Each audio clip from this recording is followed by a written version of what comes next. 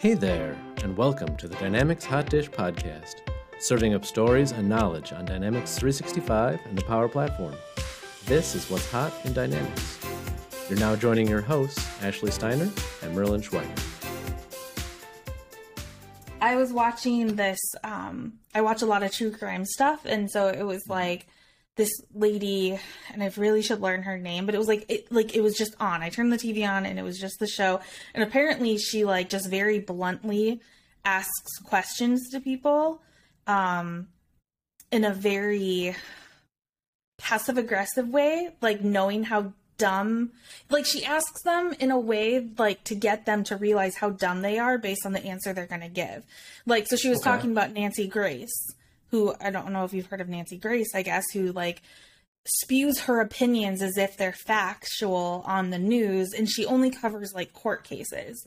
So she does Casey Anthony, she did the guy out in California that is in jail for murdering his wife, which, whatever. So she just always comments. So the guy who produces her show, she was like, oh, what would you say to somebody who's an aspiring TV reporter, but, loves to share their opinion, but the show makes it look like it's factual. It was just really funny because that's clearly what he does for the Nancy Grace show. Anyways, so she's just I love it. She's awesome. But they, you were talking about the BS in a courtroom. So apparently they got their defense from doing a trial jury that CBS paid for. So CBS, the TV network, paid to do a trial jury before the trial, that's a bad word to say, a pre-trial jury. They did a test jury, basically. Okay.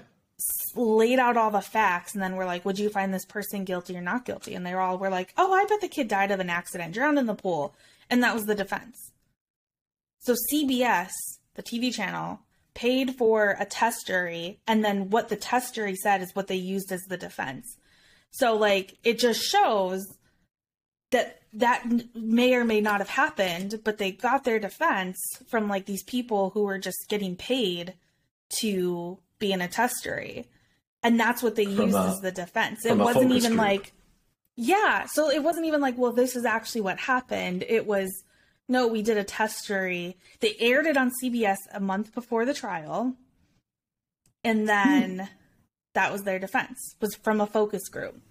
And that to me, opened my eyes of we need defense attorneys, right? I totally believe that everybody deserves a defense. I'm not one of these people that are they're terrible people. No, I think being a defense attorney is a very admirable job because you're dealing with some of the worst people in the world, but you're also trying to take an innocent person and prove their, anyways, I think it's an admirable career. I could never do it. But that just showed how much BS actually does go on in a courtroom. Of course. I mean, at the end of the day, both sides I found it was really fascinating. Both sides are being paid to win, so you're going to do whatever you can to win. Yeah, but it was so blatantly, who knows what happened? I mean, she was found not guilty, whatever. Case is 10 years old, but anyways, I found that very fascinating that they got their defense from the focus group, and people were oh yeah, that's believable, and that's why she got off, not because that's actually what happened. We don't know. Interesting. Well, anything else to add to it? It's just fascinating. I mean, we were talking about, I guess off camera, we were talking about judges, right? Or off recording. So, the worst part would be dealing, you said, with the BS in the courtroom. And that is why I would never be a judge. I mean, one of many reasons. Well, I would never want to be on a jury. I wouldn't want to be on a jury because I would See, that's where I have always kind of wanted to have jury duty and be on a jury, just to for understand a murder more about, or whatever, anything. Just to understand more about how the process works. She get arrested. Somehow, we'll find out real quick how the process works. I feel like being on a jury maybe has a lower impact on the rest of my life, and I can still learn about the process with a lowered impact. Than going to jail. Sort of It's like I could watch a documentary on like organ transplants. I don't actually have to try to cut out my own kidney. Like, yeah, I would learn a lot if I tried to cut out my own kidney, but I think I'd just, watch a YouTube video or read a book, maybe. Such a weird analogy to compare. Yeah. It's a good point, though. I mean, I also would never cut out my own kidney. Unless, like, what if your kid needed your kidney? But I guess that's a different reason than just learning about it. I would find a medical professional to assist in that process. What am I going to do? Like, cut out my own kidney and then, like, just stitch it into my kid? Like, I'm going to be like, oh, I hooked it up. And then a doctor looks at an x-ray and is like, well, you hooked up to the spleen. So congratulations, it's useless. I have no idea how we got here. I don't know how. I'm trying really hard to find a connection between like BS and manipulation in the courtroom and artificial intelligence to kind of like connect to our topic. I don't know. I'm struggling a little bit. Like, you can use AI to, it's going to take over the world someday, right? I mean, okay. So arguably, you could use AI to come up with a legal defense. Similar to your focus group example. Oh. Why not use AI? Traverse the total of case history in similar cases such as your own, and then, which case is won, which case is lost, and let the AI come up with a potential strategy for you. I mean, I don't know if we're there yet. I don't know enough about... I mean, honestly, I have to assume that an AI bot going through like court case history could do reasonably comparable work to, an overworked, underpaid, and sparsely educated, public defender. Like, just call your AI defense bot. Defense bot objects. Did we just come up with like $1 million idea? Maybe we did. For the legal team. Yeah, maybe we should explore this a little bit more. Maybe we should hold off on this podcast and go build. I mean, have you seen the AI like art stuff? Like DALL-E and it's fascinating. No? It's fascinating. I know so little about AI, to be honest with you. It sounds like you're going to educate me a little bit. I tried to create some cover art for one of our podcast episodes with AI art, and it looked awful, so I didn't use it. But I'm going to keep trying. But maybe we should use it for this episode, because maybe we should. Even if it's terrible, we can just say it's terrible. All right, so AI Builder, at least we're going to talk about today. Yeah, so I'll bring this up as I was at Summit in October, and people were talking about like new things or things to be excited about, and somebody brought up AI Builder, and I think I immediately texted Marilyn and was like, WTF is this? Like, maybe we should do a show on it so I can force myself to do some education, and because I can't be the only one who's like, all right, now there's more than just the business card reader, because I always was like, oh, AI is just, that's the only way I can integrate it into Dynamics, but there's clearly more out there. So thought it would be a good conversation for us. I agree. It's a great conversation. I'm curious to know, what have you learned? So I read through the Microsoft documentation, because that's the easiest way to learn at least how to get things set up. And for me, it sounds like a lot of it has to do with reading images and pulling pieces of information in. At least that's the way. That's not artificial intelligence as a whole, right? But it's just the AI builder that is in Dynamics, is that you can upload pictures and it'll look for objects or text or like the business card reader. That's at least what I've gotten out of it so far. So that way, like if you're out on, let's say if you're a field service person and you're out on a job and you can take a picture and upload it, and then it can kind of tell you what pieces are there or missing or something. That's at least the way I understood it. I could be completely wrong. I mean, no, you're not completely wrong. And I'll preface this by saying, I'm certainly not an expert in AI Builder either. And right here on my screen, I have the Microsoft documentation so that I remember all of the pieces that it includes. I mean, there's no way that I think anyone could know everything. No, but certainly the vision stuff is a large component, is also, I think, one of the coolest components, because you can, to your point, you can like upload a picture and have it figure something out. So there's maybe about a year ago, I tried to use the document processing model, where you can essentially like give it a picture, a PDF, whatever, of like an invoice, a purchase order, or something, and it'll go through and like extract all the data out of it, and then you do something with that data, integrate it to somewhere, or kick off a process or whatever. And it does pretty well, even with like, to some degree, hand scribbled invoices. Like, it's not going to probably get the language that well, but it'll do the numbers okay. And so like I've tried to use that, and it worked reasonably well. But that's just the vision stuff. Like, I actually saw, this was probably 2 or 3 years ago at this point, I saw somebody build like a demo Power app, like a Canvas app, where they would take a picture of a metal object and it would tell them if it was rusty or not. Which, from an actual like use case perspective, that's kind of useless. But it's also kind of cool to be like, it can actually tell if something is rusty. Like, how does it know it's rusty? Like, the fact that you can build that in is kind of interesting. Right, it is. So the vision stuff, I think, is the most like fun, but there's also all the language processing, like the sentiment analysis. Like, you can, somewhere in there's something where you like, hook it up and make it listen to voicemails or phone calls, and it'll be like, this person was happy, this person was angry, like this person was really angry.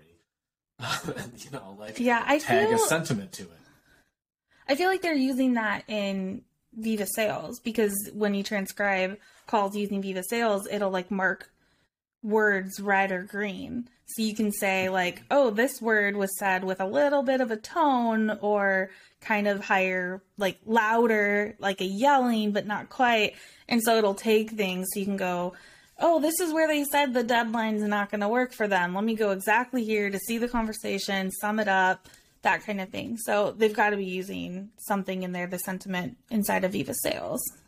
Probably. And I mean, you can use it on text too. So like, read emails and tell me, is this email generally positive or generally negative? And, tie that into like your customer service stuff. So I will say that this was something taken out of Dynamics, especially in the customer service world, was, what did they call it? Where you could do like sentiment of tweets and things like that. There was a name for it. Do you know what I'm talking about? Was that the social listening? We'll put it in the notes. I can't think of it. Yeah, social listening. Yes. So that's deprecated. So this actually probably you could set it up to replace that. Yeah, you probably could. Yeah. Okay. So I guess all of that stuff, analyzing text, analyzing audio, analyzing images, like all of that falls into the Azure Cognitive Services bucket. But AI Builder is sort of a limited set of Azure Cognitive stuff. So there's like, you can get into, make it do whatever you want it to do with your own like custom AI models. I'm not going to do that. You're not going to do that. Probably most of the people listening aren't going to do that, because you have to be like an AI, like data scientist sort of person to figure out what the model actually needs to do. Right. The AI Builder stuff is made to be a little bit more plug and play for essentially anybody to use. And so like some of it is like the business card reader or the document processing thing, where they're like mostly pre-built and you just like turn it on. Like, oh, you want the business card reader? Just add it and it'll like do its thing.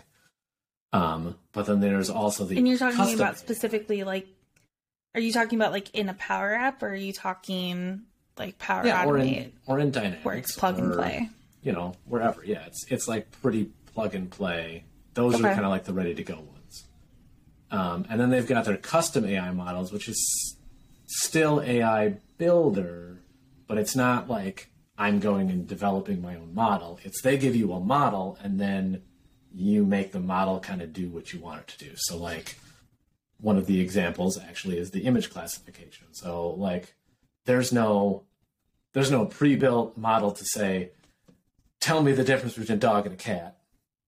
But you could use the image classification AI to say, I would like to build an AI model that will look at a picture and tell me if it's a dog or if it's a cat. And so you like build it out and then you train it. So you give it like a bunch of pictures of dogs and a bunch of pictures of cats. And then it's like, cool, I got this. And then you start feeding it pictures and it'll be like, that's a dog. 78% certain that's a dog. 35% certain that's a cat, you know, whatever. And it'll start, you know, doing the classification.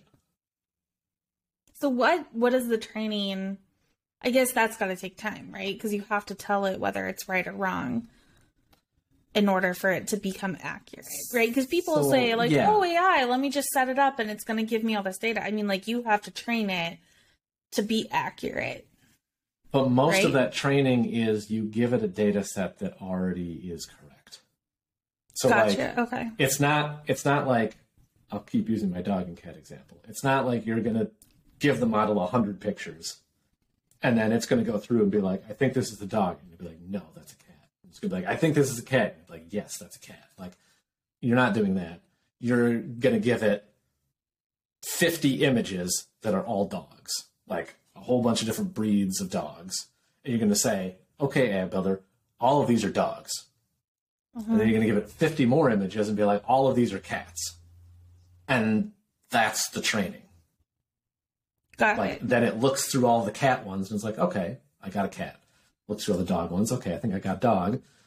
And then you can like test it. Be like, all right, here's a new picture that you haven't seen before. What's in it? It'll be like, I don't know, that's a panda bear. Nice. Okay. Interesting. So I guess my biggest question is like, what is the best use case for this then? So when I was going through it, I was like, oh, this is all cool. But like, I've never worked in a situation other than the business card reader. But gosh, that's been around for like, what, 5-6 years. So like, of course, there's good use cases for that. I can't think of a scenario where like this would be an enhancement other than just, hey, I'm techie and I think this is cool. Right. As other than like a nerd use case, like, okay, I built something to identify a dog versus a cat. Like, what good is that? I think right. Like, where's the real world example? So, I'm trying to think this through on the fly, but let's imagine that you ran a pet hospital, and it's the middle of the night, and you have 2 different vets that could be on call. One specializes in dogs, and one specializes in cats. This might be a stretch. I don't actually believe that veterinarians specialize that way, but let's imagine that this is the case. Fair enough. Your customer reaches out to your emergency, contact line and is like, my animal, my Pookums is sick. And you say, cool, send me a picture of Pookums. They send in a picture. You're like, okay, based on this picture, Pookums is a cat. Let's alert our cat vet instead of our dog vet. The dog vet gets to sleep. Okay. Very, very rudimentary sort of use case. Yeah. But I think, like, the sentiment ones, I feel like are a little bit easier to come up with use cases for because every customer service organization, or even sales organizations, probably want to know, like, how are their customers or potential customers feeling when they're on the phone, getting emails, whatever. And so if you can automate some of that, cool. I think the image like maybe route it to stuff, like a higher level person if it's angry. Right. Yeah. Right, exactly. Like flag this for follow-up, or maybe send them a coupon code so that, they feel happy. Get a manager involved. Mm-hmm. Yeah. Okay. Maybe even do the sentiment analysis on like your internal people's communications to be like, well, I mean, Ashley is pretty surly with customers. Like, maybe she needs to go through some soft skills training. Not that wouldn't surprise me, actually, but no, I mean, I think that's a good, because you always hear about like, oh, this, like when you call in, oh, this call is going to be recorded for whatever training purposes, things like that. So I mean, that is, I think, the easiest use case of anything is customer service. Yeah, but I think overall, where I see the value in any of the AI stuff is when you have an overwhelming amount of data and it takes a lot of time to sift through it, right? Like if you think about that from the call center phone call recording perspective, if I want to know how is Ashley on the phone with customers, what am I going to do? Sit there and like listen to your phone calls for like 3 straight days? Like, I can't just listen to one phone call because maybe you're having a bad day, or maybe you stubbed your toe that morning or whatever. Like, I need to get data over time. So now I got to like listen to 4 of your phone calls from last week and 4 of your phone calls from next week. And I'm just like, I don't have time to listen to those, right? Going through all of the data would take too much time. And that's just one agent. Now, I say I've got 1,500 agents. Who's going to listen to all that? Nobody. So you make the computer do it. And the computer can come up with the trends and the whatever. And I can't think of a good reason at the moment to use like images for that. But I think, again, service in any calls situation, is the only thing I lot. can think of. Right. And maybe that's the best answer. Like, you're going out to service, I don't even know. Maybe you've got city employees that are like checking on every single fire hydrant and taking a picture of the fire hydrant. And so you've got thousands of fire hydrants that are getting all of their photos taken 3-4 times a year or whatever. You want to get a flag when it looks like one of them is too rusty or beat up or whatever and might need replacement. Maybe an easy way to do that is you just have an AI builder model go through and look at all of these things and be like, start flagging them to be like, well, this one on this corner looks like it could use some maintenance. I'm just wondering right now, if I had like a dashboard camera on my like city vehicles driving around, I wonder if it could identify potholes and like automatically flag like location of pothole that needs to be fixed because like for them to do nothing about it. Oh, of course they'll do nothing about it, but they'll know that it's there. So people have to like can stop calling it in, but that's awesome. Right, exactly. Yeah, no, there's a pothole that I always pass that I always have to like swerve around. It's just yesterday I drove by it again. It's been like that since I moved here. So I think like the idea that I see behind AI is if you got a bunch of data and you don't want to figure it out on your own, right? Whatever that data is. So this was my question: is how is that different than customer insights? Because you said, if you have a lot of data and you don't know how to sort through it. Well, that's always kind of like the pitch for customer insights. So you have all this data that you need to sort through and compare and bring together. So I have 2 parts to that answer. One part is customer insights does use a lot of AI in what it does. But the second part is customer insights is just trying to give you the picture. It's not necessarily telling you what the picture means, if like that makes the action. Sense. Right. Gotcha. Whereas you have to take that picture that they give you and make some sort of judgment or analysis of it. Okay. Right. Like customer insights is going to aggregate everything about your customer and be like, here's what you need to know about your buyer, Ashley, and what she's interested in and what she's buying and when she's had issues and all that stuff. And you're going to be like, cool. I feel like I really know Ashley really well right now. But so what? Like, you got to do something with that. And usually the value of customer insights is it's really hard to just get that picture in the first place. Mm-hmm. So it uses a bunch of AI in the background to like help aggregate all of that data. But all the rest of this AI builder stuff, like, it's more about sifting through lots of data and then coming up with something useful out of it. Like, this has been usefully categorized, or this has been, usefully processed. So like the document processing example that I was helping to implement like a year ago was, like I don't remember, a shipping company or a logistics company or something. They get a lot of like trucks of stuff moving things around, and some of them are written out, and some of them are printed, and some of them are PDFs. And the process, as it was there's a guy sitting in accounting that gets all of these PDFs emailed to him, and he holds the PDF on one screen, and he's got his ERP system on the other screen, and he hand keys all of the data in. And that's like 98% of his job all day, every day. It's just keying data from one screen into another system. I know I'd get really bored doing that. I was gonna say, I know I'd get really bored doing that, but like, think about how amazing that job would be of like no responsibility. Sounds amazing. I feel like it sounds amazing until you like do it for 3 straight months, and then you just be like, I will do anything else. Like I'll do literally anything else. Yeah, but it's true because it also takes out that what you said. So like you could streamline it. It takes out that human error too, right? Because if you could fat key something, and that's not even to suggest that the AI is going to be spotless. Like it might make a mistake too if you've got like a handwritten invoice. Like maybe it's not that confident in it, but even in that document processing example, I think the out-of-the-box process that comes in Power Platform is like, there's a review stage. So it'll like show you the document, show you the data it extracted. You can be like, yes, these things are the same. Go. So like you might still want to have a check, but that's going to take so much less time, right? Like now your guy in accounting can hammer that out in like 20 minutes every morning instead of spending 6.5 hours a day just rekeying data. Yeah, it's crazy. It's true though. I mean, people are always looking for ways to, well, I mean, and then because everyone's like, oh, we could cut a position. I was like, or think about what else that person could do, right? So it's not always necessarily about cutting roles, which is great. Everyone loves to save money, but you could expand or do the things that you've always wanted to do, but didn't have the budget or the money or the people. So you can reuse those talents because I'm sure the person keying all that in has some sort of accounting know-how. So probably do something better. Else. Exactly. Yeah.